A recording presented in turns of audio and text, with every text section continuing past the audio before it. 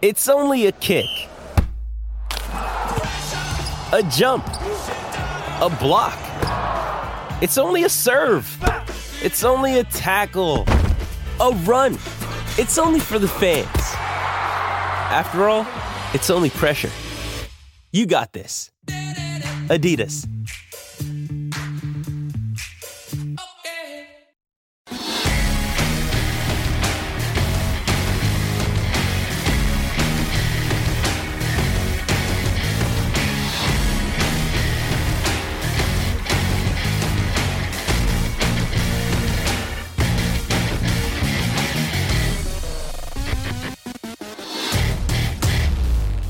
Hey, everybody, and welcome back to the Halos Heaven podcast, episode number 3 of the reboot. I'm Dominic Lawrence. David Goodkind is with me, and guess what? Today, we have a new guest, fellow contributor, writer for the Halos Heaven website, social media. Cole Bailey is on with us. Cole, how are we doing today? Tell us a little bit about yourself.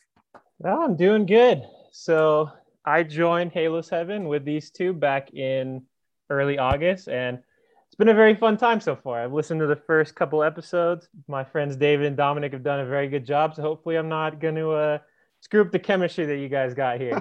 We'll keep it rolling. No, man. Hey, 2 can play at this game, and for this episode, 3 can play at this game. So it's a perfect episode 3, have 3 people on. It's a perfect combination. But as David and I had talked about in the first 2 podcasts, in the month of September, there has been a hell of a lot going on with the Angels. Unfortunately, the majority of it has not been great. The Angels have been eliminated from playoff contention. They've secured yet another losing season. Injuries, so many things have gone wrong and bad luck for the Angels this season. And essentially, there was more of that this past week. The final homestand of 2021, 10 games. They had 3 against Oakland, 4 against Houston, 3 against Seattle. And the Angels wrap it up going a whopping 2-8 in that homestand, getting outscored 54 runs to 40. Out of those 40 runs, one of the games had 14 runs. And oddly enough, Cole and I were at that game. So I think we've figured out that we need to become season seat holders and be at every Angels game, because that will guarantee a perfect 162-0 season. David, yes, I'm sorry you're going to be out of it. You're going to have to watch my record my record honestly isn't that bad when I go to the games. It's just not as immaculate as yours. Yeah, it's gotta be us two as well, not just one of us. It's gotta be both of us. It's gotta be both, but a very tough homestand for the Angels. So David, I'll start with you. What do you take? I know we kind of predicted what we thought could happen on this homestand, what could have been. 2-8. What do you make for the last homestand? Yeah, of the season? I was blindly optimistic. I mean, you can't put a lot of stake into these last couple of weeks. I think Ohtani touched on it, and the team is the motivation maybe lacking right now. There were so many blunders with runners in scoring position. They should have had many more runs than they put up. A lot of extra inning frustrations. There were winnable games. They were in most of these. So it was a lot of frustration. I think frustrating is the word I would use to sum up that homestand. And hopefully it's just a blip on the radar going forward into next season, that this is just a really bad stretch of games. And for the most part, that's, the team has been resilient for most of the year. They just were not at all this last week. Well, and I think the mentality does play into effect. The last couple of weeks of the year, you're eliminated. So, there is a drive to play well, because you could be auditioning for 2022 and whatever your role can be. But when you're playing playoff caliber teams, Oakland, even though they're on the brink of elimination, Houston, who's going to win the division, and Seattle, who's still battling for a wild card spot, it'll demoralize you a little bit, I would say. But this is the fun stat, Cole. I want to get to you on this one. Runners in scoring position during the 10-game homestand. They go 17 for 75, which is a 227 average, and they leave 74 men on base. How? I know you're not Joe Madden, but how? I'm surprised it's that high at 227 just watching. It felt like it would be way lower. But yeah, a lot of those came in big situations too. Like, my first thought is one of the Astros games, I think it was Wednesday, where they had, I believe when it was a tie game, they had a runner on second in the 9th. They had bases loaded, no outs in the 10th, and they had run around 3rd and 1 out in the 11th, and they scored 0 runs in that span, it's kind of just been a problem like for a while here with these runners in scoring position. But yeah, I don't think you can take too much away just because there's so many guys out. The only real people in the lineup right now that were in the plans at the beginning of the season were like Fletcher, who's struggling really badly, Ohtani, who was struggling, but he's starting to pick it up, and Jared Walsh. So, and I guess Max Stassi as well, but Suzuki played a decent amount of those games as well. It's hard to really take away something for next year based on that just because of how many guys are out, but it's still very frustrating. And yeah, some of those games were very not fun to watch the last week. It's eye popping, like if I didn't have the stats written down here, 227, I would say based on visually looking at the team, that's very generous. And 74 men left on base.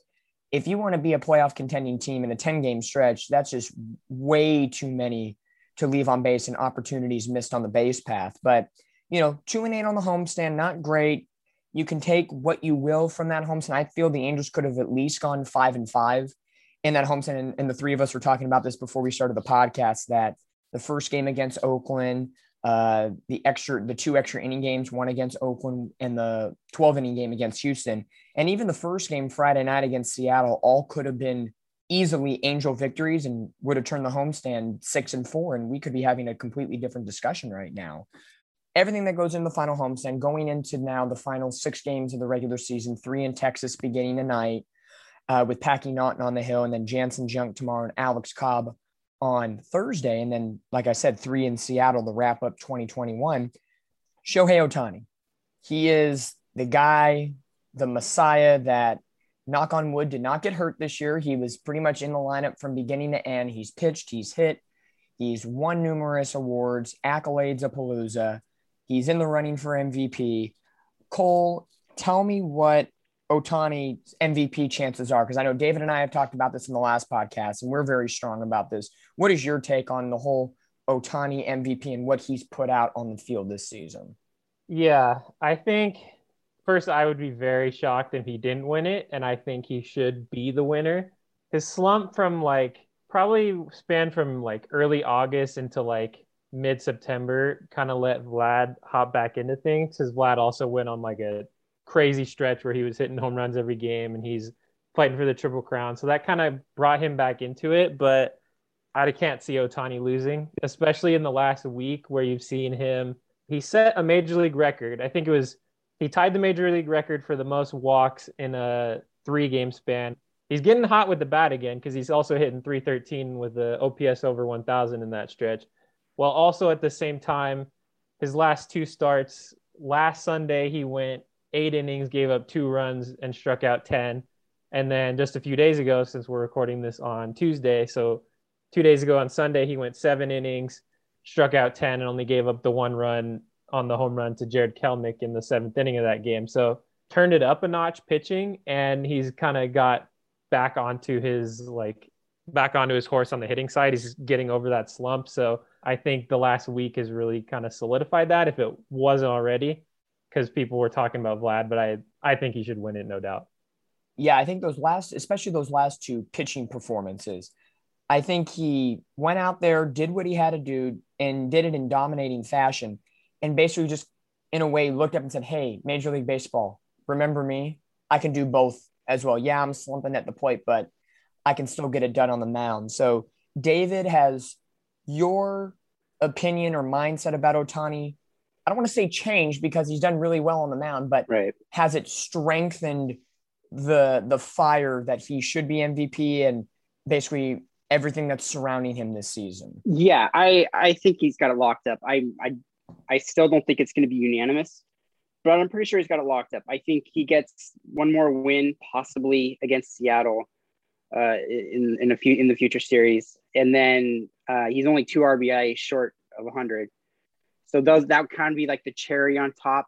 But when we're comparing it, you have to put everything into perspective, right? The Angels they're not a great team. That's, the honest assessment of it. And so he has no protection in the lineup, so he's getting walked a lot. Whereas Vlad Jr. is surrounded by other hitters, and pitchers kind of have to pitch to him. So he's getting better pitches to hit. Just on that premise alone, he's going to have a better stretch of numbers. Like, that's just the way it's going to work. Playoff teams are not going to pitch to Ohtani, while other playoff teams have to pitch to Vlad Jr. or face Marcus Semien having an amazing year, or George Springer, or whatever. That lineup is stacked over there. Ohtani just doesn't have that benefit, and I think that should really factor in to his numbers being a little bit lower than we'd like. But if Trout were healthy and Rendon were healthy, I have no doubt he'd be at that 100 by now. There'd be more guys on base for him. They'd be pitching to him. So the logical path you could follow there, it just makes sense that Ohtani has this thing locked up. He's the logical choice to be MVP. There aren't many, if any, arguments against it, in my opinion. Even though I'm sure some people will come up with whatever just to play devil's advocate, I think the natural choice here is Ohtani. Yeah, we've definitely seen that with the playoff teams this last week, where Houston's already got their spot locked up, but I believe they're still fighting for home field advantage in the first round, which would mean they have to stay above the White Sox, because that's the likely matchup there. And then obviously Seattle's only, I think, a game and a half out of the second wild card spot now. Right. So those two teams still have something to play for, and they did not want any part of Ohtani this last week.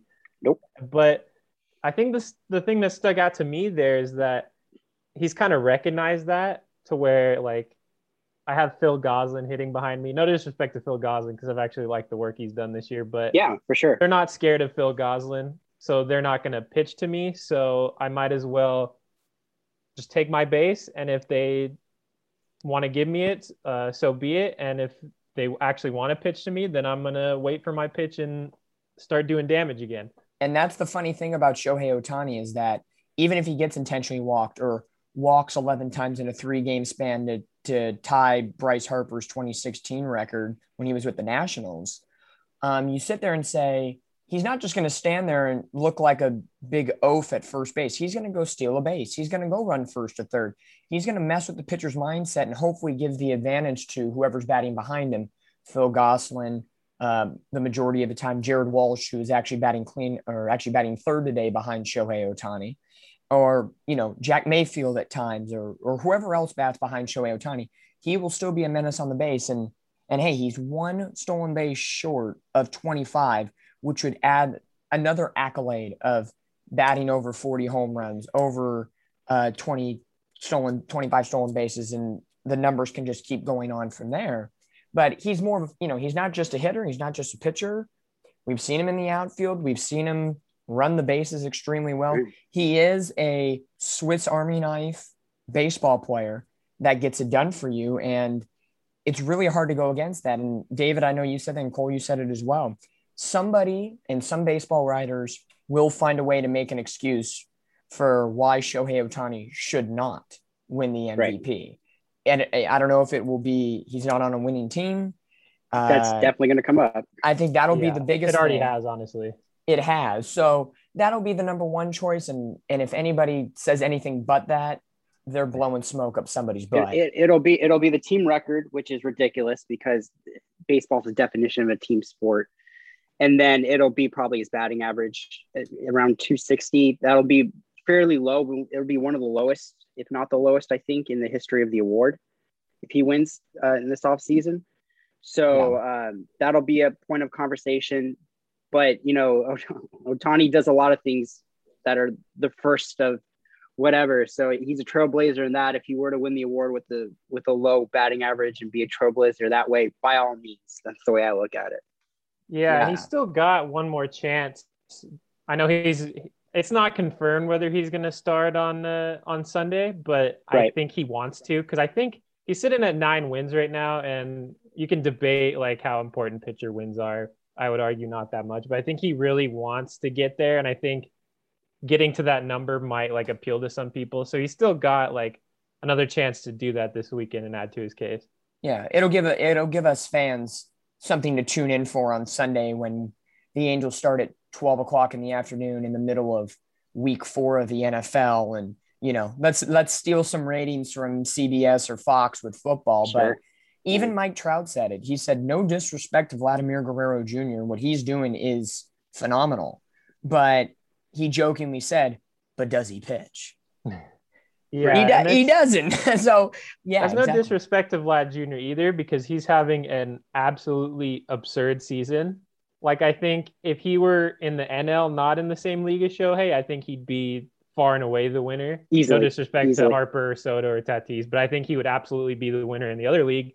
It's just that Ohtani's hitting it might be a little bit behind Vlad, but not that much. And then what he's added on the pitching side as well, like if he had the innings, like he would legitimately probably be in the Cy Young race, because I know he's only at 130 right now, but the way he's pitched all year has just been incredible. So you add that on top of the 45 home runs, and I think his OPS is up to 960. It's just, I can't see how you give it to anyone else. Well, what I'm seeing from the baseball writers and the word of mouth going around is that he does have it locked up. Like most of the voters are agreeing with us in this sense, and he is going to win this award without having to play another game this season. And that was probably true maybe weeks ago. So if I'm an Angels fan, I probably don't sweat this one out. It'll be curious to see what percentage of the vote he actually gets when it's all said and done. But all signs point to Ohtani being the 2021 AL MVP. Absolutely. I think for us as fans, we know that, or we hopefully know that, and we shouldn't be sweating about it. I think it's just more entertainment purposes of who is not going to vote for him and what their rationale will be to why they didn't put him above Guerrero Jr., or if somehow there's a third candidate, which I don't think there even is remotely. You know, when you trickle down to the very, very bottom line, with everything that's happened with the Angels, everything that happened with Ohtani, at the bottom line, what this organization has to focus on and what the fans want to focus on, and this is going to be the biggest chunk of the podcast today, is wins. The Angels need to win, and we heard all last week from the three biggest names on the Angels, Joe Maddon, Mike Trout, and more recently, Shohei Ohtani, all voiced their opinions about the state of the organization, what they need moving forward, and that no matter what happens the rest of this season, this offseason in 2022 is the year. There is no more messing around. There is no more trying new things to see if we can maybe create a spark.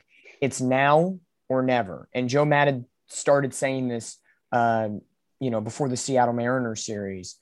So David, with the three biggest names on the Angels in the clubhouse that are the voices of this team, publicly saying, and in a weird way, maybe underlining and undercutting and stripping away Artie Moreno a little bit.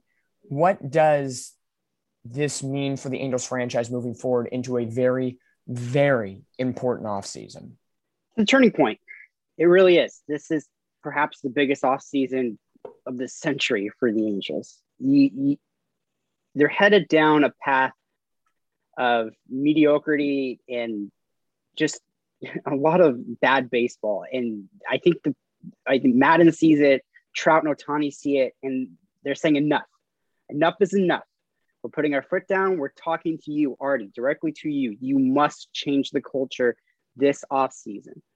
Maddon said it perfectly. You need to bring guys in to win right now. How much longer are we going to keep doing the youth movement in terms of developing talent and getting them ready? And now's the window. You have Mike Trout's not getting any younger.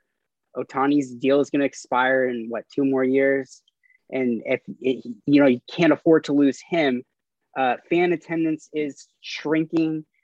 There's so much wrong with the franchise, but not all is lost. And I think that's what they're highlighting is this is a turning point. You can salvage this. You can turn this into a World Series contender, and you can do it as soon as this offseason, but you have to do it. This is the moment to strike. There is no tomorrow. You have to do it now. And I think that's what these three guys are highlighting. Enough is enough. We have the foundation here, but it's fragile. You need to strengthen it. And let's get the ball rolling. Let's get it going for next season with a really good starting rotation, a healthy lineup, and a better bullpen. And let's go win this thing. Yeah. And this is the moment right now. Let's do it. Absolutely. And I think what's kept the Angels, maybe not from getting to the playoffs and the struggles, but the Angels, regardless of general management era, Perry Manassian, Billy Epler, Jerry Dipoto, even going back to Tony Regan's, none of those GMs, and that includes Artie Moreno in that conversation because he has a big voice in that front office. The Angels have never once did what other major league teams have done and blow it all up and start completely from scratch. They've never gone that deep where we're in full youth movement and it's going to be a 5 to 7 year rebuild process. It's always lose a couple guys, fill them in with some young guys, and then maybe in a year or two sign a free agent and kind of try to stitch back your way to getting into contending fashion. So I think that's what's kept the Angels alive in a sense for a while and hope continuously still being alive.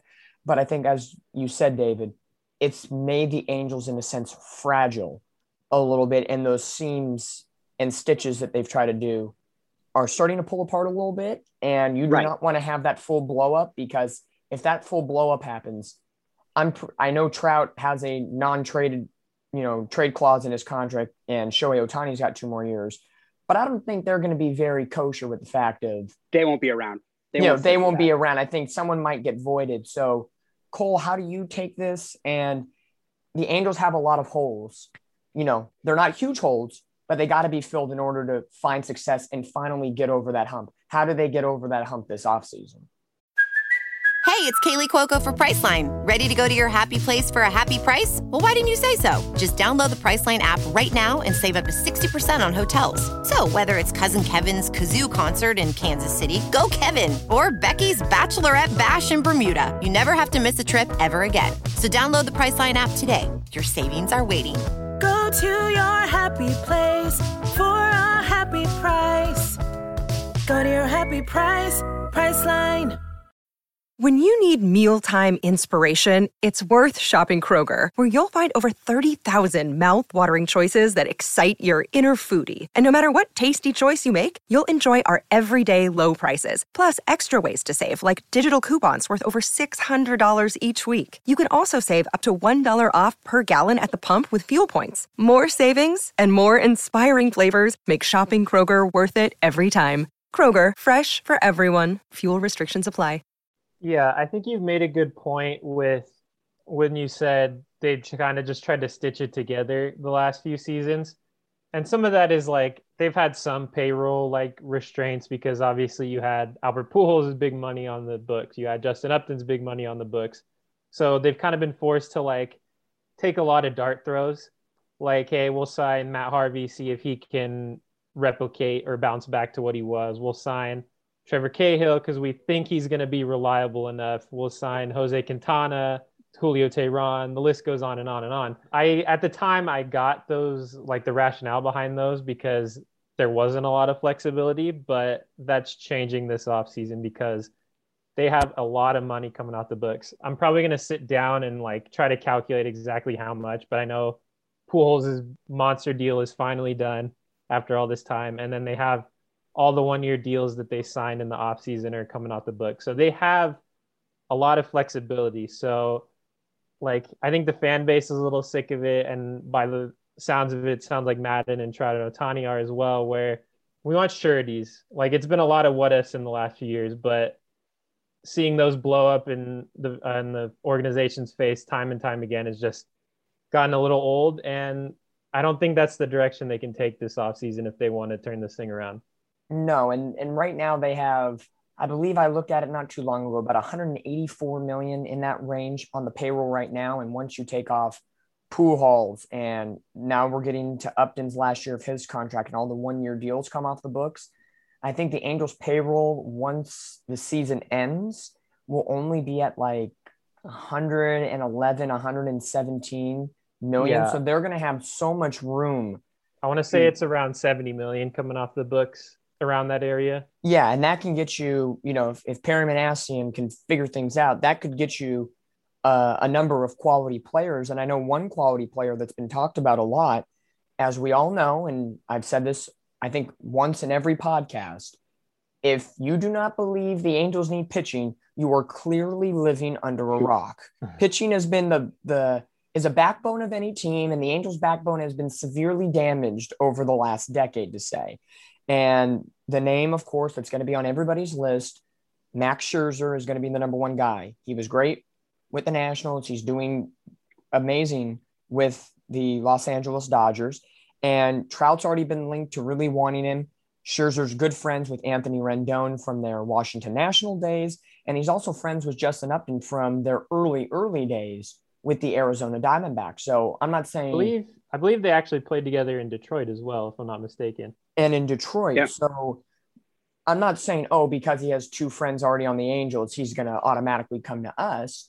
But hopefully that engages in that conversation. Hopefully they can get him to Anaheim. Now, I think whatever happens this year with the Los Angeles Dodgers will tip for Scherzer what he will do. I think if he wins, in my opinion, if he wins a World Series ring with the Dodgers, he may be satisfied to go wherever and continue his career. If he doesn't win, he may be more inclined to stay with the Dodgers because they are a World Series ready team year in and year out right now. So Max Scherzer's one guy to be put on the list. There's 1,000 other guys that can be on the list for various positions. But David, what do you think about all the talk surrounding the big name Angel players wanting Max Scherzer? I'm a big believer where there's smoke, there's fire. With Scherzer, the more I think about it, the more I think Artie's going to try to open up the pocketbook for him. I think hopefully he's going to get the message here. I have no doubt there's going to be a bidding war for Scherzer at the end of the year. I think it's going to be a little bit more competitive just because he does have his World Series ring with the Nats. So whatever happens this season, he will retire a champion.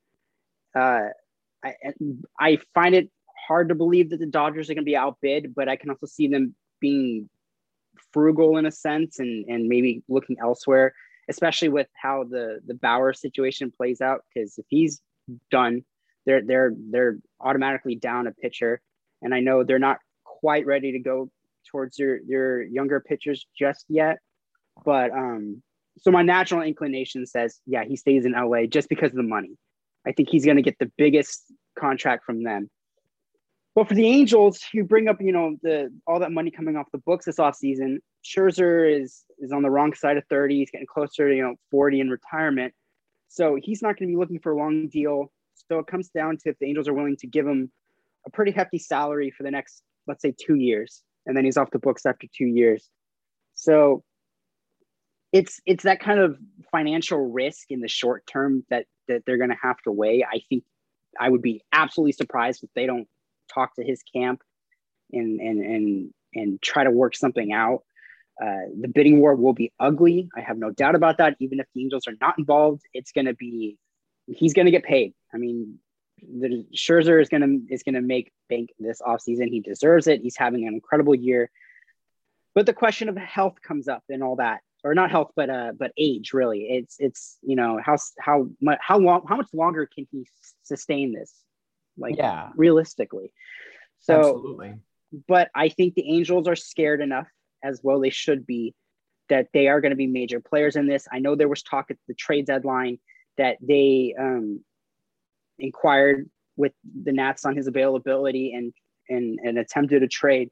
So if we're going off that and all the reports coming out, then it's hard to deny that there's interest there.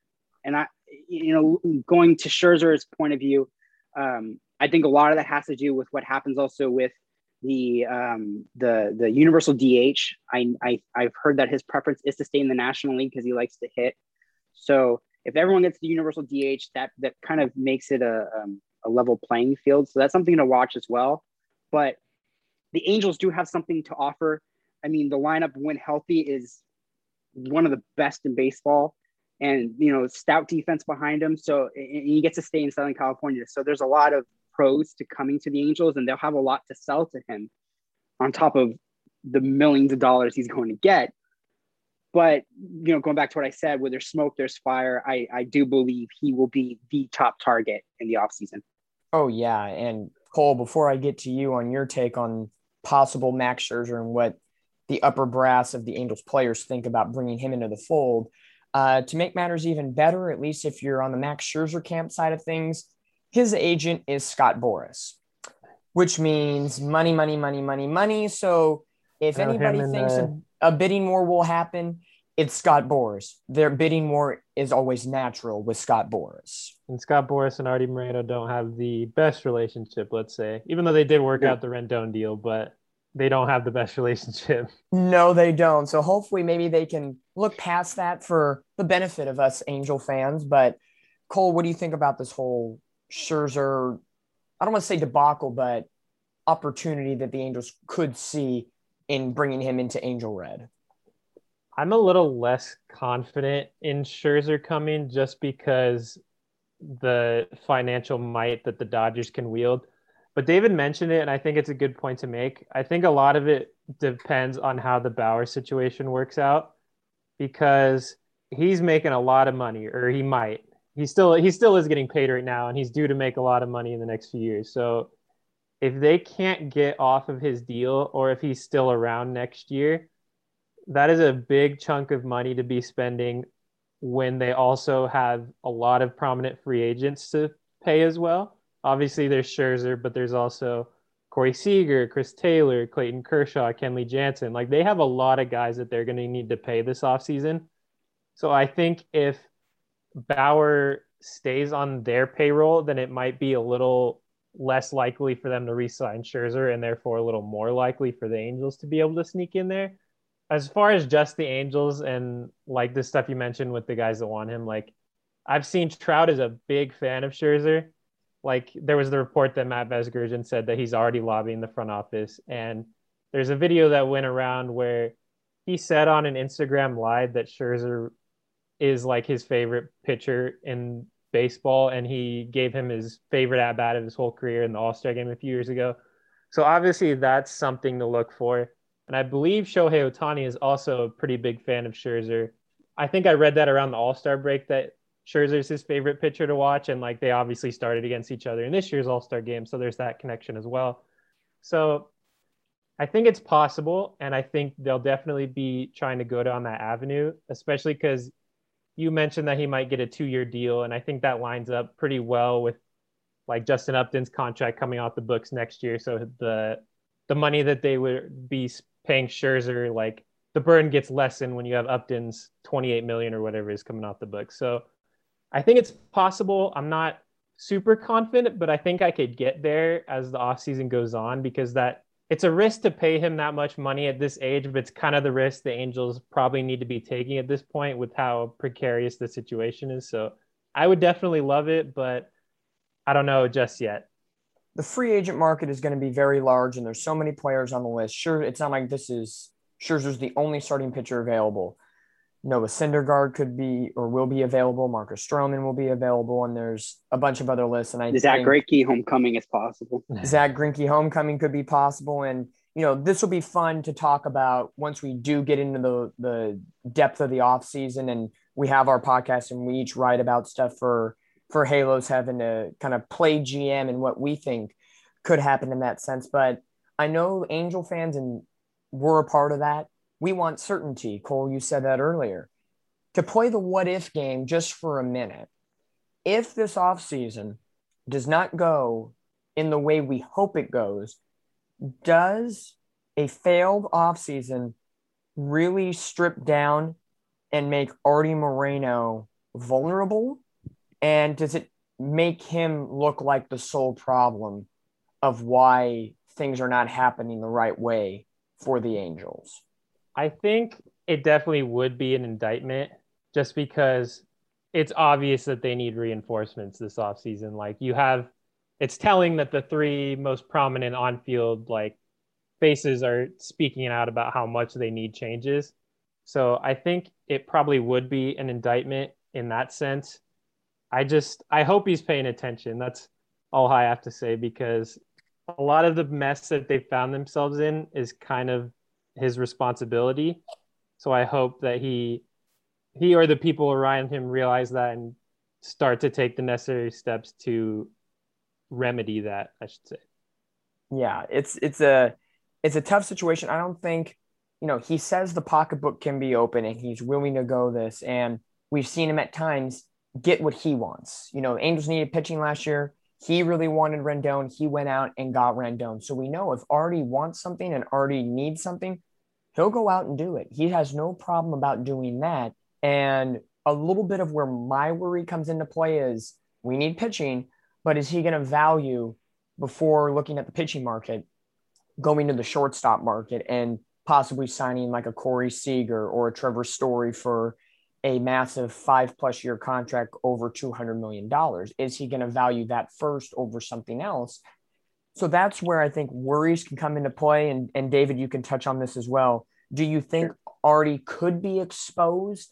You know, he's the owner of the Angels. He has a responsibility to get this organization on the right track. And I know Perry Manassian is going to do his work, and the players and coaches on the field, they're going to do their work. But at some point, does Artie Moreno need to take responsibility for what is going on?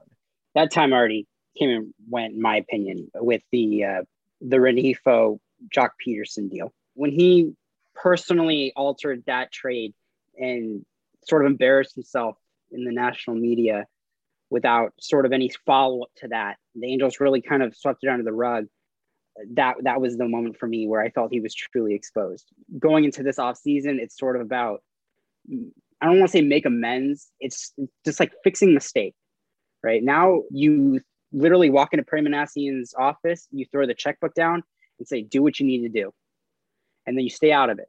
In my opinion, I still think they need a shortstop. I don't know.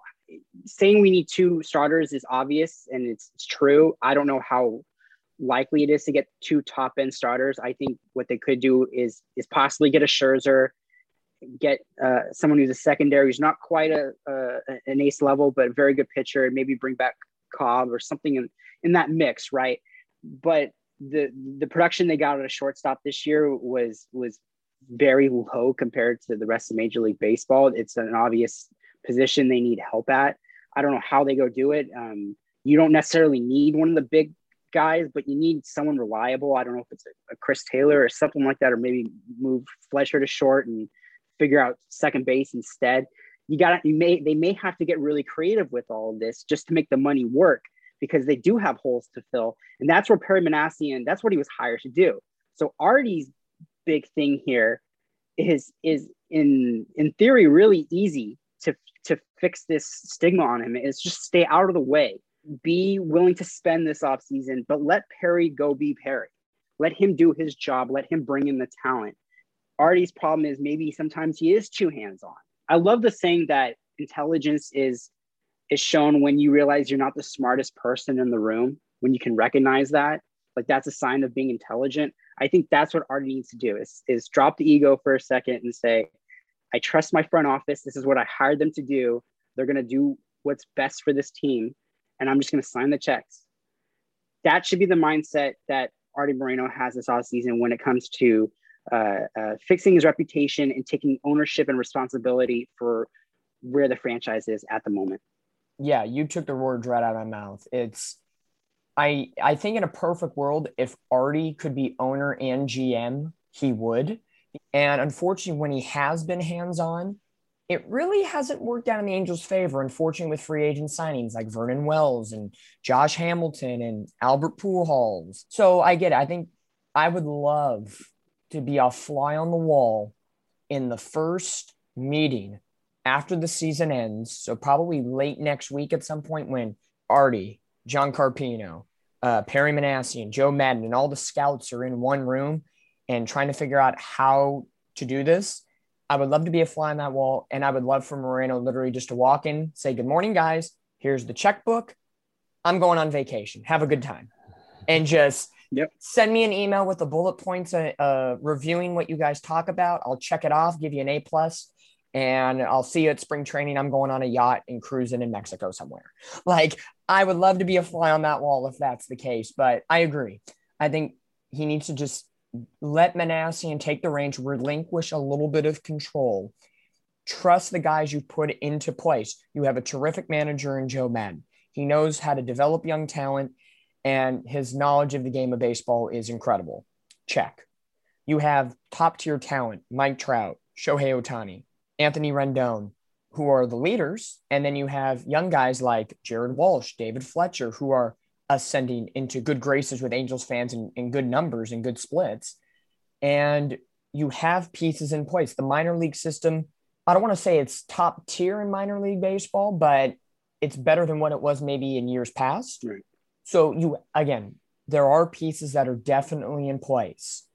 let each department do their thing, oversee it, but don't totally OCD control it. When they need you in a sense. meeting, go to the meeting, sweet talk the client, and then that's the end of that.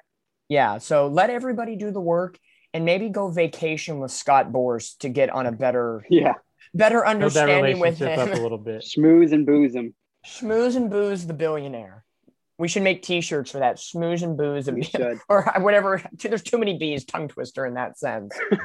But, there's a lot to be said for the Angels this season and this offseason. I know throughout the offseason, we're going to be talking about this immensely and diving into it and figuring out what can and can't be done and the pros and cons of maybe everything that the Angels do.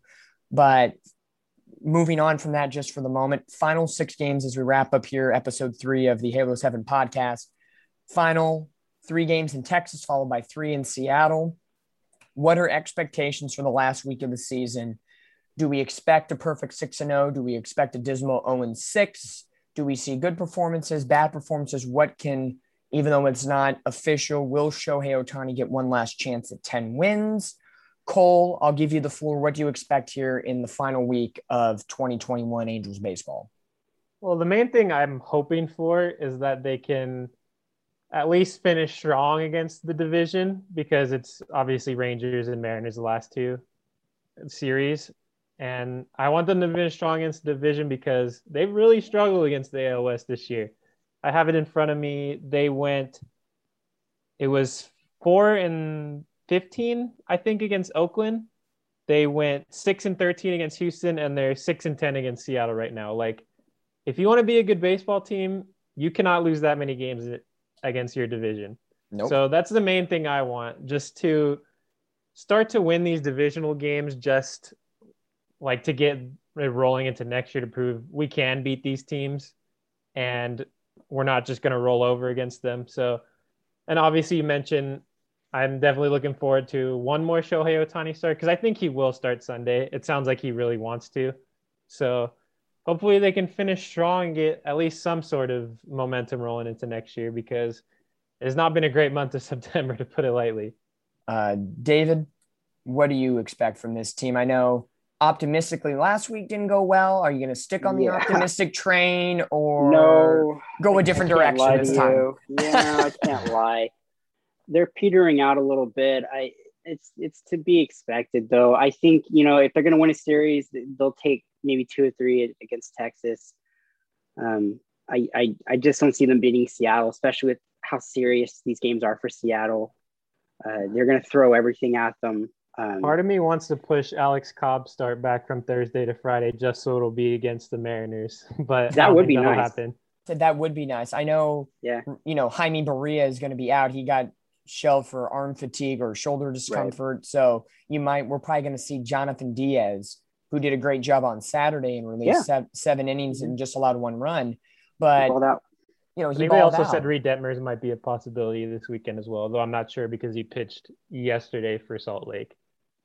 But the Texas series could be fun because they're out of it too. So, you could get some pretty great bad baseball coming up against Texas and Arlington. I've seen a lot of that recently, so hopefully it's a good kind. We'll see it from both teams though, so it'll be a little more enjoyable. But so that series, there's no weight in it. That'll be pretty carefree series. For me, it's seeing Ohtani get those round numbers. Like to see him get that 10th win. Like to see the 100th RBI. More steals. Just pack it on. This has been an incredible season from an individual standpoint that we will likely never ever see again. So I think taking in these final games is just kind of taking a step back and enjoying the greatness that has been Shohei Ohtani this year, and savoring the last few games of that, really. So I as down on the team as I am right now, I think there's so much enjoyment to be had just by watching him finish this season out that makes the Texas series and the Seattle series just so worth it. Yeah, for me, I will go, because it is the swan song of the 2021 season. I will go optimistic, but semi-realistic at the same time. I think taking 2 of 3 from Texas is legitimate. I think the Angels can do that.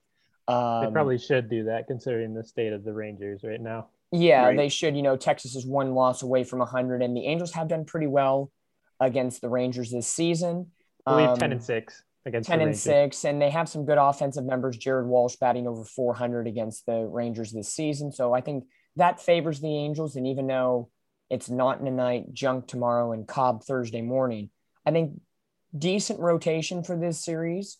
So I think 2 of 3 from Texas is fair. And after seeing what we saw this past weekend against Seattle and their push to the playoffs still alive, I'd say if you take 1 of 3 from Seattle and finish with a good old 500 3-3 record, summing up the Angels season, let's be average. I'll take that as a win. Let's Two take of that as a win, three, honestly, 2 of 3 yeah. against Seattle would be excellent. Yeah, It would be. Yeah, the hope is that, a good positive momentum shift going into the offseason. There's so much to handle. But as we wrap it up here on the 3rd episode of the Halos Heaven podcast, I'm Dominic Lorenz, also having David Goodkind and welcoming Cole Bailey into the podcast as well. Guys, thanks for joining, talking all things Angels. We hope for the best. We prepare for the worst. And somehow the ship will set sail in the right direction soon enough. The night is Amen. always darkest before the dawn, right? Yeah, so let's have that quote. It's always dark before the sun, or you can re-say it if you want. Darkest before the dawn, but yeah. Darkest before the dawn, as I Close botch enough. it up here at the end. Hey, that's why there's editing in podcasting. Thank you very much. But we'll all get on the podcast next time for episode number 4. Hopefully we can bring in some different people from the Halos Heaven staff to join in on the discussion. But as I said, I'm Dominic Lorenz. That's David Goodkind, as well as Cole Bailey. Thanks for guys listening. Keep listening away, keep commenting, and we will hear and see you guys soon enough here on the Halos Heaven podcast.